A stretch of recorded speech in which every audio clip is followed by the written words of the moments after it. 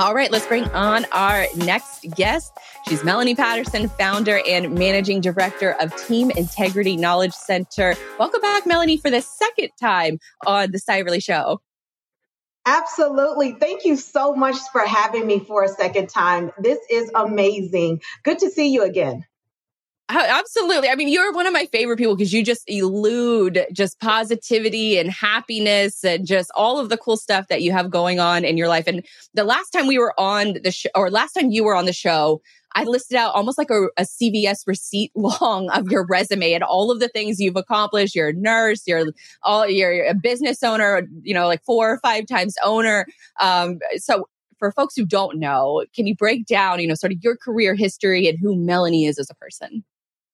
Sure, absolutely. So born and raised here in Chicago, I started out with business administration as my first undergraduate degree, but God had other plans. And so I shifted over into medicine and I obtained a master's degree and I practiced as a practitioner for about 7 years in ER trauma. And I was dealing with burnout. I was working at the bedside, but simultaneously always had my hands into entrepreneurship. And I said, you know what?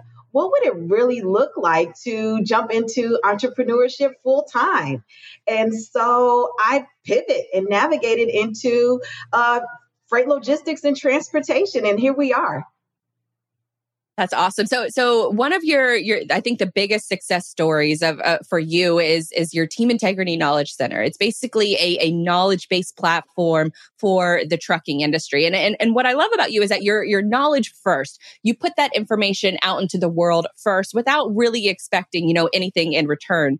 And I think a lot of businesses and leaders are scared to share that knowledge, but you're really forthcoming about what you've learned in this industry. When did you decide that you and Team Integrity were going to be a knowledge first solution? Yeah. So let's backtrack just a little bit. So with Integrity Transit Co., we're an asset-based carrier here in the Midwest. I said, there's no way that I can leave medicine, enter into entrepreneurship, procure these units and run them off of the load board essentially. So I got mentorship and I started to do the research. With that, I was introduced to government contracting. So Integrity Transit Co. is a certified minority woman-owned transportation company and the government is one of our customers. Not only that, they've really been pivotal in us sustaining in this current volatile market right now. And so I said, there's no way that I can achieve this level of success and not reach back to my community. And so I started to document my processes on how that I achieved these accomplishments within government contracting. And that was the beginning, the inception of Team Integrity Knowledge Center. And I wanted to lead with education first because that's pivotal in government contracting. We need to lay down the foundation and understand what this looks like specific to freight logistics, as it's a very niche specific category within the paradigm of government contracting. And that was one thing from oh, go ahead. No, go ahead. Well, I was going to say, that's one thing that I didn't really know. I knew about government contracting, but I didn't know that it applied to freight and logistics in the trucking industry. I'm assuming that maybe other people don't know that as well. So can you kind of give us an overview of what government contracting looks like in freight? Yeah. So once again, government contracting is a paradigm. They purchase anything from office supplies to hauling, transportation services, right? And so it's very niche specific within freight logistics. And so what does that look like, right? So we have different department agencies that purchases transportation, hauling, courier, warehousing, logistics, dispatching services, brokerage services within the global supply chain. And so we have some government agencies such as like the Department of Defense, Department of Agriculture, which are one of our top customers. And they are basically the world's top purchaser. So how can we not combine global supply chain and that whole ecosystem with the world's largest purchaser. And so here we have freight logistics within government contracting. Now, this might sound like a dumb question, but how is I guess contracting with the government, how is that different than just quote unquote regular freight shipments? Is there any difference, or is just the government just, a really big customer?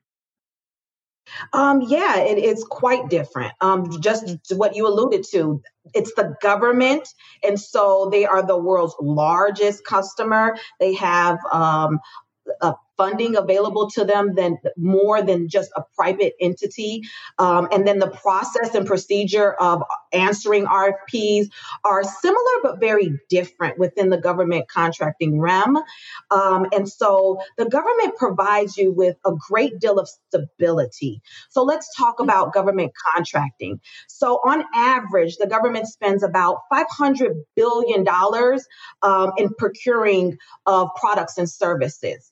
In 2021, due to COVID-19, they spent almost $7 trillion, right? So this is very different from a private entity who's offering contracted work. And so, yeah, that's going to look really, really different for you as a carrier doing business with the government. So I guess you almost have to make sure that you are, dotting the I's and crossing the T's in order to do business with the government. But it sounds like it's very lucrative and a missed opportunity maybe for a lot of companies out there. What should, I guess, maybe is it newer companies that are hitting the market? Maybe is it smaller carriers? Who is doing the most business with the government, if you know? Yeah, definitely. So, of course, a large component of our mega carriers are the ones who's absorbing these larger $20 million contracts. But I don't want that to deter any of our smaller fleet owners, such as myself, right? And according to the government, when we say small business, that's 30 million or less, 250 employees or less. And so for me, that's not that small, right? And so, yeah, right. And 23% of federal funding is mandated to be spent with small business owners. And so, yeah, a lot of these larger mega carriers are getting these grand contracts. But I ask of you, what's wrong with the low-hanging fruit on the state and local level as well?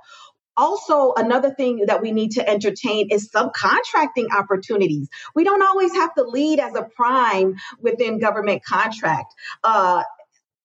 Subcontracting is also a very rewarding opportunity.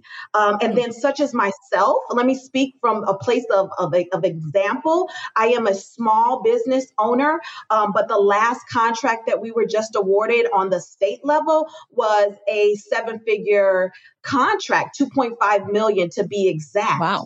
And so that's not that small if you're looking at it from a solopreneur, a small business owner perspective. That's really going to give you a great foundation to build off of in a very, very temperature sensitive market right now. As we know, there's a ton of talk of us possibly entering into a recession. If not, we are already in one. And so the government provides you with that stability as a small business owner. Once again, as I just spoke to, during the pandemic, they spent historical numbers, and small business owners were able to benefit from that. The government doesn't really suffer from a pandemic, a recession, or bankruptcy, for that matter. That's fascinating. I wouldn't have even thought that, the idea that a small business is making, less than 100 employees or whatever the number that you just said, less than 30 million in revenue, that's considered a small business to the government, is fascinating. So if I'm a fleet owner and I want to get started with learning how to do government contracting, connecting it back to team integrity, what kind of information are you giving to folks to, I guess, close that educational gap if they want to do business with the government? Yeah, that's exactly what it is. There is an educational gap. And so being that I do have a little bit of scholarly background behind me, I did do some market research to determine what is that gap. And so with that, we developed Trucking Meets GovCon mentorship. Entering into government contracting is not going to be easy, but it will be rewarding. The return on investment is there, right? We just need to set the foundation and really do some hand-holding. So with this mentorship, once again, we do real hand-holding. We understand what your company's niche is. What are the services that you offer? We kind of go into the back office of your company so we can start to establish the structure and the infrastructure of your business to get ready to do business with the government. We teach you what is an RFP, what is an RFQ, what is an RFI, what is a sole source, how to leverage your set-asides and certification opportunities, the different sectors, right? So we have the federal level, the state level, the local level, and the city level, right? And so we kind of walk you through that process along with just a ton of tools and resources, SAM.gov registration, customized award-winning capability statement, which Blythe is our lead magnet. It's our marketing tool within the government realm. That's how we kind of market ourselves to the government and let them know, what our core competencies are, what our differentiators are. Also give a glimpse into what our past performance is. And so we kind of groom them and mold them to get ready to get awarded these large 6- and 7-figure contracts as a small business owner.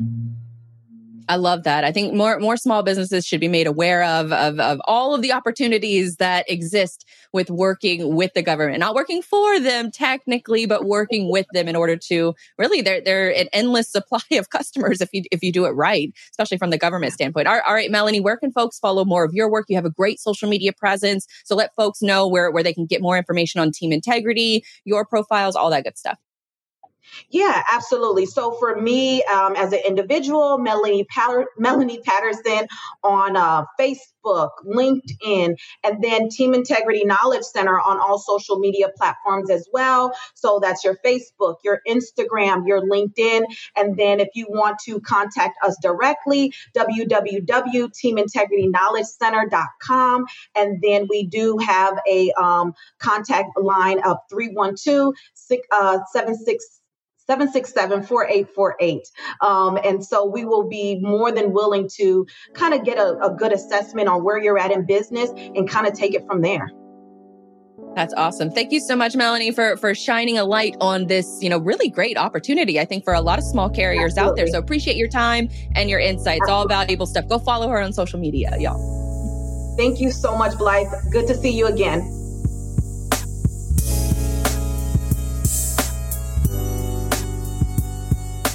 I hope you enjoyed this episode of the Digital Dispatch podcast. And if you did like it, I would love if you could rate and review the show on Apple or Spotify. It'll take you like 2 minutes of your time, but it helps a ton for a creator like me to be able to show that review like a badge of honor. And it also helps the show get discovered by others.